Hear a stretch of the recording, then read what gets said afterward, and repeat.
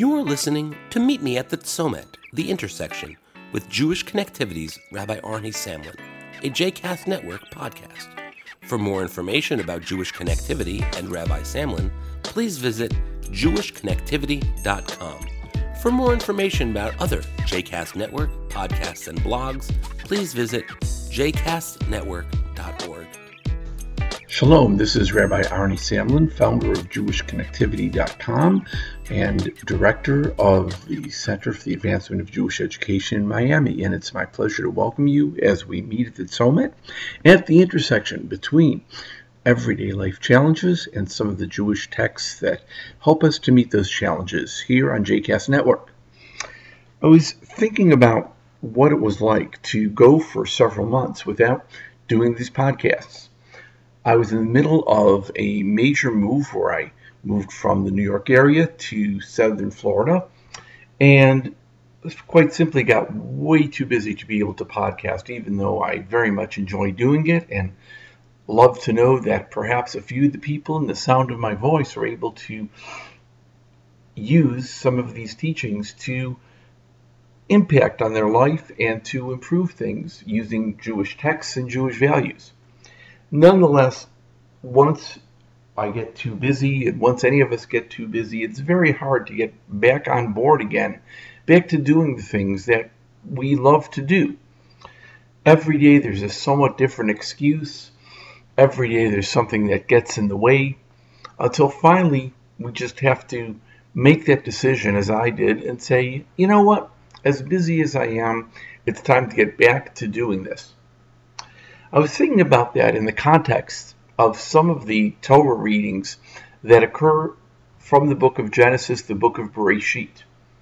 Throughout the book, Abraham in particular, but also some other characters, are referred to, and the words that the Torah uses are Vayashkem Avraham Baboker, or in general Vayashkem Baboker. He, Abraham, or whoever the character is, got up early in the morning. And the rabbis comment that this means that they were so eager to get back to the things that they needed to do, that they woke early in the morning to do it. Now, I'm not a morning person, so for me, I certainly understand what a challenge it must be to wake up early in the morning to get back to the things that you love to do, or that you feel that you're being called to do. And yet, we are all eager to get back to some of those things.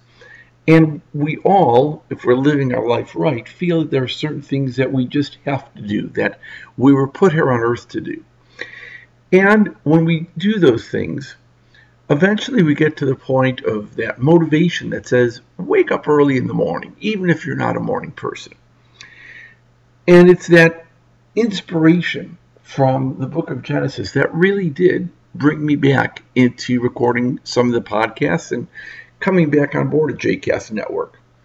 Now, each and every one of us, as I said, has something that's moving us, something that makes us wake up in the morning and get back to the things we love to do. All of us need to find those things.